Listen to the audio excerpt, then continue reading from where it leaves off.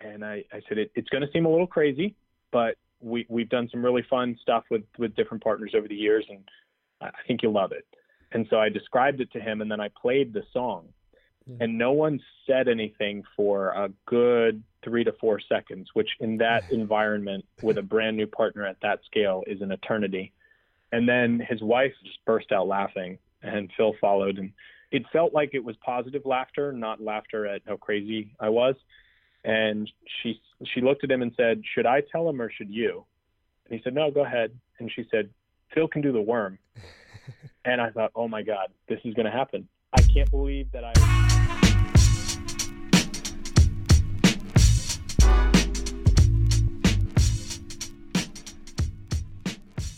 Welcome to another episode of the Golf.com podcast. I'm your host, Sean Zock. It is basically the end of 2018, which is a perfect time to look back on the things that really shocked us this year, the many things that stood out from 2018.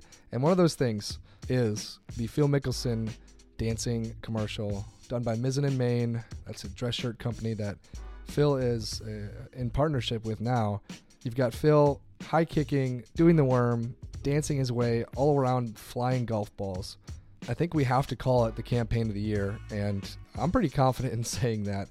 There wasn't a whole lot of competition otherwise, but joining me today to talk about it, to discuss it, the backstory, everything about it, is Mizzen & Main CEO, Kevin Lavelle. Kevin, how's it going? It's great. It's been a lot of fun to see how people have responded to this. I love getting to talk about it, and of all the things I've gotten to do in my life, this is one of the most fun and coolest experiences. So always happy to share a little bit of that perspective. Yeah. Do you think looking at the golf space that you have a good stake for campaign of the year, maybe? That's a bold statement for me to say about myself. And I certainly have not seen every campaign out there, but what I can tell you is it was beyond our wildest expectations. And when players are finishing their round and reporters are making them watch our commercial on air to get their reaction, that's a pretty good campaign. Yeah, I'd say it was quite the splash, and a lot of stuff went into it. As with all things, the final product arrives far after all the work that went into it on the front end. But let's just talk quickly first about just Phil Mickelson plus Mizzen & Main, like from the get-go. Where and when does the story really begin? Yeah, so this specific story, I'll give you the very brief background on the company for context for those who haven't heard it. But I watched a guy run into a building soaked in sweat now, probably 10 or 15 years ago. And the idea just stuck with me. Why not use the same things that drive our performance fabrics and all the things that we've come to know and love in athletic apparel for a dress shirt? And so fast forward a number of years later, we've grown the company to a really happy and healthy place as an organization. And we've gotten some great pro athletes engaged. And one of those ended up being Phil Mickelson. And the idea for the partnership with Phil came from actually one of our investors. And he threw out, what if you had a golfer play around in your dress shirt? Because our dress shirt has all of these amazing athletic fabric qualities, and what better way to show what it's capable of in an environment where a lot of the people watching tend to wear dress shirts every day. And so we explored a few options just to get one person to play one round in our shirt one time. And Phil loved the shirt so much, he said, maybe we do something bigger here. And he wore it at Augusta during a practice round, paired with Tiger Woods during Tiger's first time back in, I think it was about 5 years. Yeah, that's a splash. Needless to say, it was absolute mayhem of hysteria and discussion. And I think Phil had so much fun with it that we were interested, both parties were interested in moving towards a more significant partnership. Wow. So you had not even figured that out at that point, that he puts it on and wears it during the practice round. We knew that he had the shirt and we knew he was going to wear it. We hadn't figured out all of the specifics yet. Have a great relationship with his agent, coach. Everyone calls him coach. His name's Steve Loy with Lagardère. And so we were talking about a few things, and I think we all just said, you know what, let's do this. Let's have some fun with it, not knowing at that time exactly what we were going to do. We were still working through some details, but we were all interested in a little bit more. And then once that happened, we all had so much fun with it that it was about ironing out the details, which we did over the next few weeks. It was a pretty quick turn from the time we first started talking to the time we actually inked a pretty big partnership. And I think it speaks also to not only his agent coach, not only his kind of ability to see and come up with different possibilities and opportunities, but also to the type of guy that Phil is. He loves to do something different. He loves to be unique, and he's also one of the best ambassadors or endorsers in all of pro sports. That's just widely known given the nature of his partnerships and frankly how he's ranked amongst worldwide endorsers. Yeah, no, I mean that makes good sense. Before we move even forward with that, I'm curious. It's pretty obvious when you get asked the question why Phil, but Phil was the first golfer that Mizzen & Main was going to strike up a deal with, like on a big time scale. You guys had deals. I'm not sure how long they're still withstanding, but you had previous engagements with like Jake Arrieta and JJ Watt, maybe American stars. And I guess the question is like, why Phil? Why did it make sense to approach him instead of a different golfer, maybe a younger golfer or something like that? When it came time for golf, the thought really was, with all the other athletes we've worked with, we take pictures of them, they wear their products, they do all the standard endorsement stuff, but that because of the uniforms, they can never demonstrate what our product is capable of on screen, on the field of play. And that was the idea behind the golfer. And then when it came to Phil, there were a few very tactical reasons, and then ultimately everyone knows that Phil's one of the best partners in the world for any brand. But the question, why not work with a younger guy who may be more on the up and coming kind of part of it? And the reality is we're growing so fast and there's so much opportunity in front of us as a business that we wanted to partner with one of the top names in the world in golf. Not that there aren't some really great guys on the younger side that will be there, but there's no question that Phil is one of the top golfers, not just in today's era, but of all time. And so I'm audacious and naive enough sometimes to swing big, as I have for years in trying to start the company and work with guys like JJ, that we took a big swing. Yeah. Some elements also are at play in terms of who has contracts in what capacity in kind of remotely competitive companies. And ultimately, as soon as I had been connected with someone on Phil's team and I knew it was in the realm of possibility, because if you had asked me before I went down this road, if I thought it was possible to work with Phil Mickelson, I would have said, no, of course not. We're too small. While we're growing and there's lots of good things, how could I possibly work with Phil? And ultimately, now that I am working with Phil, it's like, oh yeah, he was the perfect person. We should have not even bothered trying to think about anybody else. And we got very lucky to work with his agent. We got very lucky to be introduced at the right time. And we're lucky to have a partner like Phil who loves to have fun and just be different enough to create some buzz and represent us in the best way. Yeah, I suppose a lot of the guys on the tour who you would think maybe would work with you, they've already got deals set up elsewhere. So Phil was probably the perfect guy, at least in that right. Let's think about him at the Masters, like you said. What is happening that day? I think it was Tuesday practice round. Like, take me through that moment. Like, is your phone like just ringing off the hook? Are you getting emails from people? Was it kind of what you expected though, because you knew he was going to play with it? Like, how does that morning go for you? It was a lot bigger than I expected. There's no question about that. It wasn't as if we'd been planning for 6 months for this to happen. It had been a very, very, very short turnaround that we knew it was going to happen. But as I mentioned, we were still working through what the longer term partnership looked like.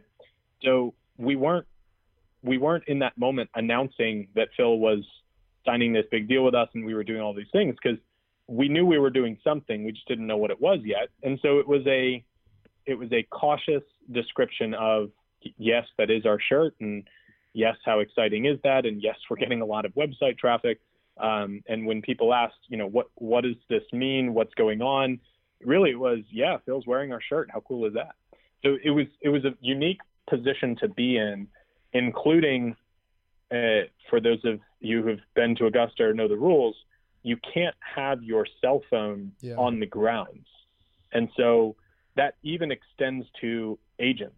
And so as things were just blowing up, I couldn't get a hold of his agent to talk through, hey, how do we want to approach answering some of these questions? So, look, I think that's part of the relationship that he and I have built and the trust on both sides that we'll get there, and it's not all about one day. So I was able to answer some questions, and some I just had to just play by ear and kind of let some things unfold as they happened. And Phil, again, from being a great ambassador, he had fun with it. People were giving him grief because he's the KPMG guy and he looked like the accountant playing golf, and because he's wearing the dress shirt. But he said the right things. Yeah, the shirt's stretchy, feels good. I think I look good. Don't you think I look good? And he was having a lot of fun with it. Yeah. But even more, one of those pinch me moments was Tiger's first round back in so many years. The second question that the press pool asked him was about, hey, what did you think about Phil's dress shirt? Yeah. And that was a lot of fun to have unfold the way that it did. Yeah. For a while there, the world could not see it outside of like the photos that Getty was sharing that was being downloaded by websites. Like it was a couple photos of him in a dress shirt. It was definitely different than what we were expecting. But I'm sure for you in many, many good ways. Does that hit business right away? Like, does that mean business right away, or does it take a while for that to, affect the bottom line? Yeah, there's some element of, we didn't have a deal struck, so it's not as if, and we still, our logo is not visible on the shirt while he's playing, just based on the nature of our agreement. And we don't put logos on our dress shirts, so that's part of who we are as a company. So it's not as if our name was plastered everywhere while it was happening. Some of the news articles, we were responding to questions, and we were definitely abuzz. We had a very nice sales boost.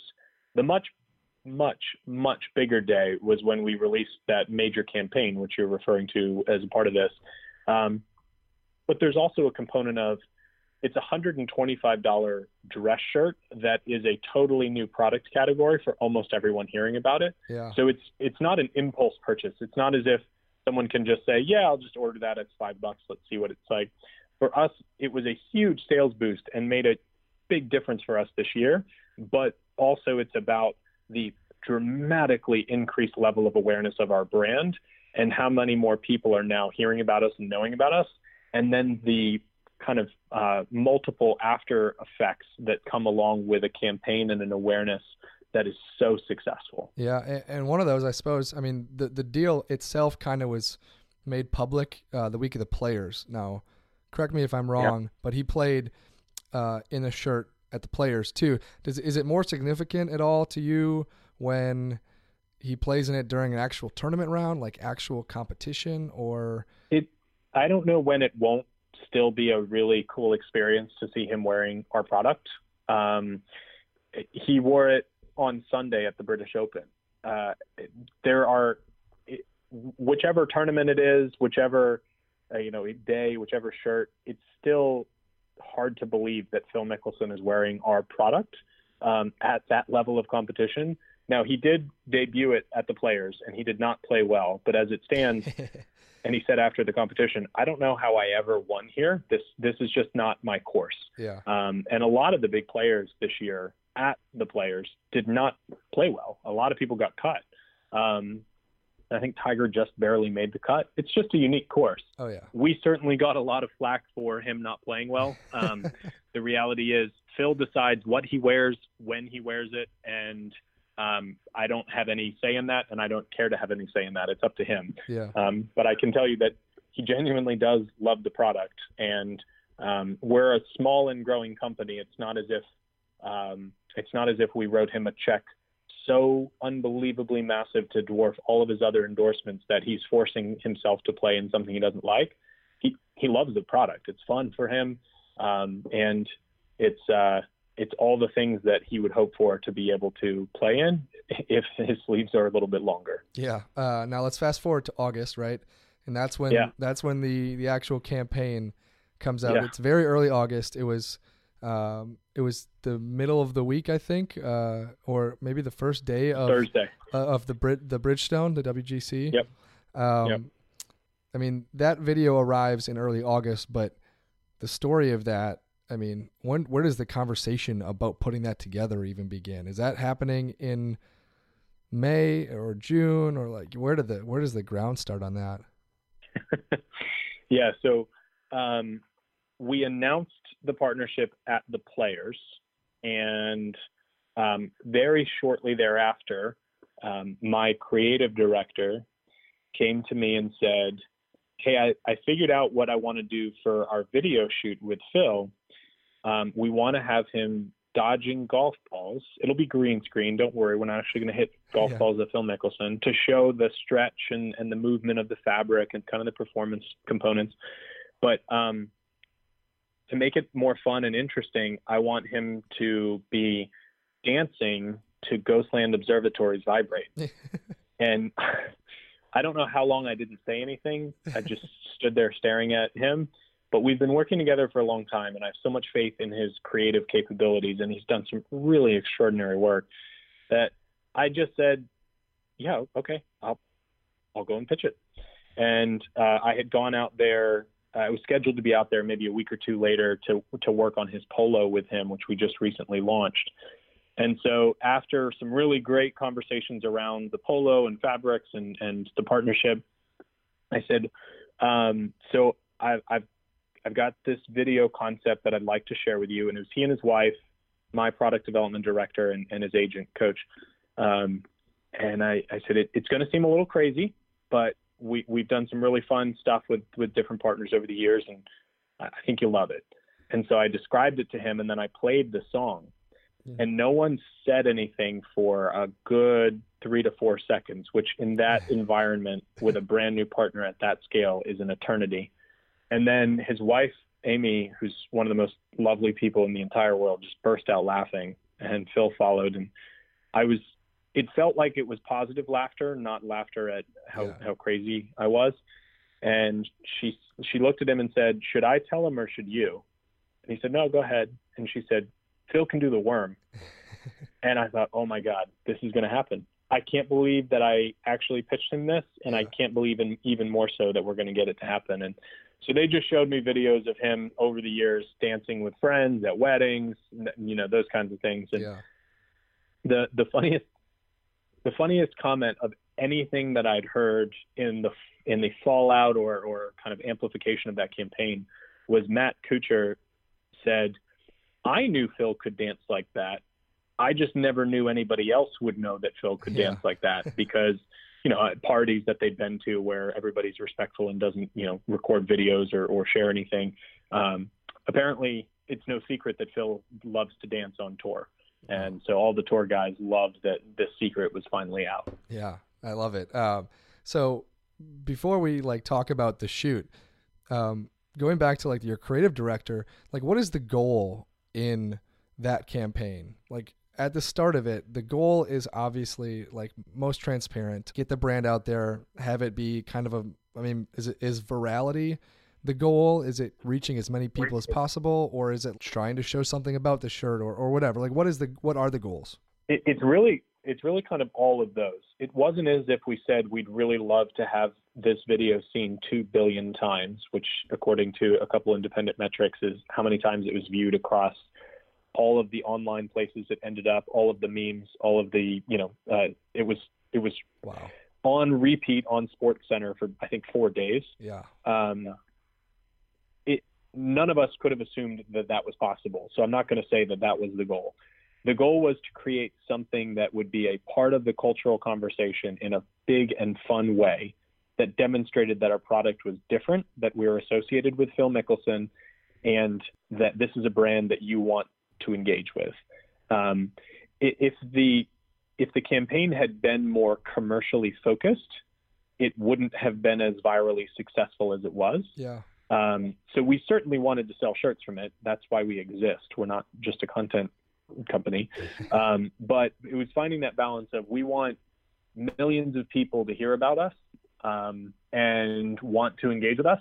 And we want to spend a little bit of actual dollars on actual commercials, but then have it take flight from there. And that ultimately happened beyond our wildest expectations. And so it actually did become a commercial, right? Aired on the Golf Channel? Yes. We bought airtime on the Golf Channel on Thursday and Friday, and then on CBS on Saturday and Sunday.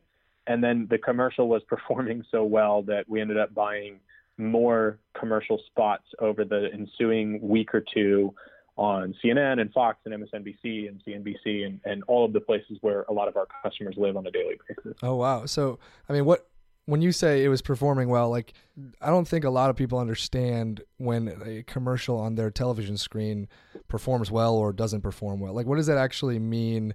The traffic to our site that we're able to monitor post broadcast of these commercials, what's happening with search terms, what's happening with social engagement, what's happening with all of those together are individual data points that we'll use to say we should keep going. Now, there is no exact science on a television commercial. Everybody looks at it differently because it's about different types of goals and what you're actually trying to generate. But given it is about maximizing engagement and awareness of the brand and driving additional sales over time, we felt as if enough of those right boxes were being checked that we should continue to push it to keep it culturally relevant. Yeah, totally. That's very interesting. I don't think a lot of people understand, I guess, how the input comes to produce more output in terms of commercials.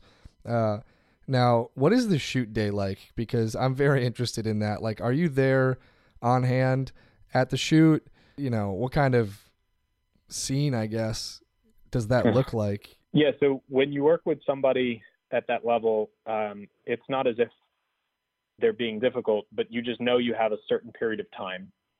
You want to be respectful of their calendar and everything that they have on their plate and their real job, which is their sport and their family. And so we knew we had 3 hours from the time he got there to the time we needed to release him back to his family. So we got there, introduced himself. He's an incredibly friendly person, and met the crew. We took some pictures of him for various campaigns, just basic still photography, which is necessary. And we rented a studio in Southern California near where he lives and brought in 2,000 square feet of actual turf because we wanted to have to green screen as little as possible and make it look as real as possible. Yeah. There was a 30-foot green screen wall that we had painted and prepped. And then we brought in a professional lighting crew, a professional camera crew, and a professional VFX crew. This is a pretty significant set, but we're very nimble as a company. As I said, we're small but growing quickly, and we did it for probably a fifth the cost of a normal production shoot because we just did a lot ourselves, and we have to be nimble. And we walked him through, this is what it's going to look like, and actually our creative director's wife was the choreographer. She put together the dance that we wanted to do. And we showed it to him, and he just had this look on his face like, this is not going to be easy. I'm not a professional dancer, but let's see what we can do. And so we ultimately, I think we did probably, I don't remember, probably 10 to 15 takes of it. Mm-hmm. And then we just turned him loose, and that's where we got the fan kick and the worm and a lot of fun things that made it in the commercial.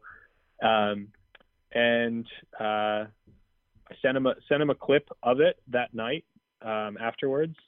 He called me and he said, obviously that was dancing by yourself in front of 30 people. It's usually not a comfortable experience for most people. He said, obviously that was a little bit tough, but that was fun. You guys were awesome. And I am so excited about this commercial. And so I think it's a perfect balance of that humility, because it is awkward dancing in front of 30 people by yourself, but that sense of I'm going to have fun and let's do something awesome together. And when we finished it, because we went through a couple rounds of edits together, when we finished it and released it out into the wild, he had so much fun with it. He loved it. And for the next few months, when he was at tournaments, people would just start yelling out, "Dance, Phil, dance for us!" And he did the shimmy a few weeks later at another tournament. It was awesome. That was an actual moment during the golf year, the golf Twitter year, so to say, that stands out for me. But what's next? That's my question. Like, just looking at YouTube, the views on that video alone compared to the other videos that you guys have done, I know was never going to be a fair fight, but it's almost at 1 million, the original video on YouTube alone, which is a lot. And then when you look at places like Darren Ravel's Twitter feed and ESPN's Twitter feed and all of those, it was beyond our wildest expectations for things that we can actually track, like online, where I can see how many views are on each of those. But then ESPN and Good Morning America and CNN, I mean, they were playing our commercial on air to talk about it as a news story. For free. That is for free. Every brand's dream. They were talking about, oh my gosh, look at Phil dancing. This is crazy. Or even saying things like, Mizzen and Main came up with the campaign of the year, or can't believe Mizzen and Main got him to do this. And so it wasn't as if there was just a still of it without brand recognition. We had an enormous amount of very direct brand recognition, which was just awesome. Yeah. The remaining questions I have, though, are fun. Like, I really hope, did you guys at Mizzen and Main, did you have a big, campaign launch party? Like, I hope you guys really celebrated this the right way. It was a very, I don't know the word I'm looking for, but it was a very funny moment that we knew the first time it was going to air was on Golf Channel at, I want to say, like 2:30 p.m. But we released it online. Darren Ravel tweeted it. Barstool picked it up, and then ESPN picked it. It started going crazy to where it had been viewed probably a few million times before the commercial actually aired on television. And so we went to, there's a bar restaurant down the street from our office, and a bunch of us walked down there, and we were waiting and, on the air, the commercial broadcast. And it was oddly satisfying to see our commercial on TV. It was the first TV commercial we've ever bought. Yeah. And also very anticlimactic, because I've watched this commercial probably 2,000 times before this moment. It's already going viral online, and then it's just, after 30 seconds on TV, it's done. It's not like there was a live studio audience to react to it. We were just at a bar, and we asked them to turn every other TV off so we could just watch this and hear it. And we were all high-fiving and cheersing and all of that. But it was this very unbelievably proud moment. And also, after 30 seconds, it's just back to other TV commercials, which, okay, you're back to real life. All right. So do we get another Phil video in the future? As you can imagine, we've gotten that question a lot, and we've had some really fun conversations with Phil about it. We've been batting around a bunch of ideas internally. We do not have the follow-up locked and loaded yet, because we're still working through what we're going to do to have more fun than we had last time. And it's also, on one hand, everybody wants to see it again. On one hand, everybody wants something new. And it's going to be very, very, very hard to top it. And that was a big part of, I think, the campaign's success. It was so unbelievably unexpected in basically every part of it. That Phil is working with a dress shirt company and wearing them when he plays in tournaments. That he is dancing on TV. That it's Ghostland Observatory's Vibrate. That he's doing the worm and doing a fan kick. All of those things together just made for an ultimate shock value that I'm not sure can ever fully be replicated. But I'm really excited for the challenge. And I know our team is, and I know Phil's had so much fun with this that if the commercial had flopped, I'm sure we probably would have done something fun again. But because of its success, I think everybody's even more excited for what's next. Yeah, I mean, sequels can be good things and sequels can be bad things. I imagine that song, though, that song has to be a great feeling, but also you've got to be annoyed, or maybe not annoyed, you've got to just be tired of the song by this point, right? I expected to be, but I think because the commercial makes me laugh every time, And it's one of those, even though I've seen it 2,000 times, I still love seeing it and remembering different pieces of filming it and things that are not on, things that are on the cutting room floor versus in that commercial. It's such a great memory that I don't think the song could ever really be tiresome for me. Yeah. That said, probably for our creative team that had to edit it, they're probably tired of it because I've listened to it 2,000 times. They've probably listened to it 25,000 times. But I'm still a big fan of Ghostland's Vibrate. Yeah, no doubt. I bet you will be for a while. That's great, Kevin. I really appreciate it. You can take this unofficial Golf.com podcast Campaign of the Year award and just appreciate it. I'm sure you will. But congrats on it all, and I'm sure you'll come up with something great for 2019. Thanks for the recognition, and again, love talking about this experience. It's been great, and really excited to see what we can do next. That was Kevin Lavelle. Major thanks to him for joining me. It's a fun little conversation about how these things work, how they go from ideation into production, the whole sponsorship, partnership, all these aspects lead to what happened to be a really viral commercial, and nothing's guaranteed about that entire process. So thanks to him for joining me. Thanks to you for listening. That is the second to last episode of the Golf.com podcast for the year. Next week, we will have bold predictions from all of my coworkers. 5 really good bold predictions to look forward to for 2019. Stay tuned for that. Happy holidays.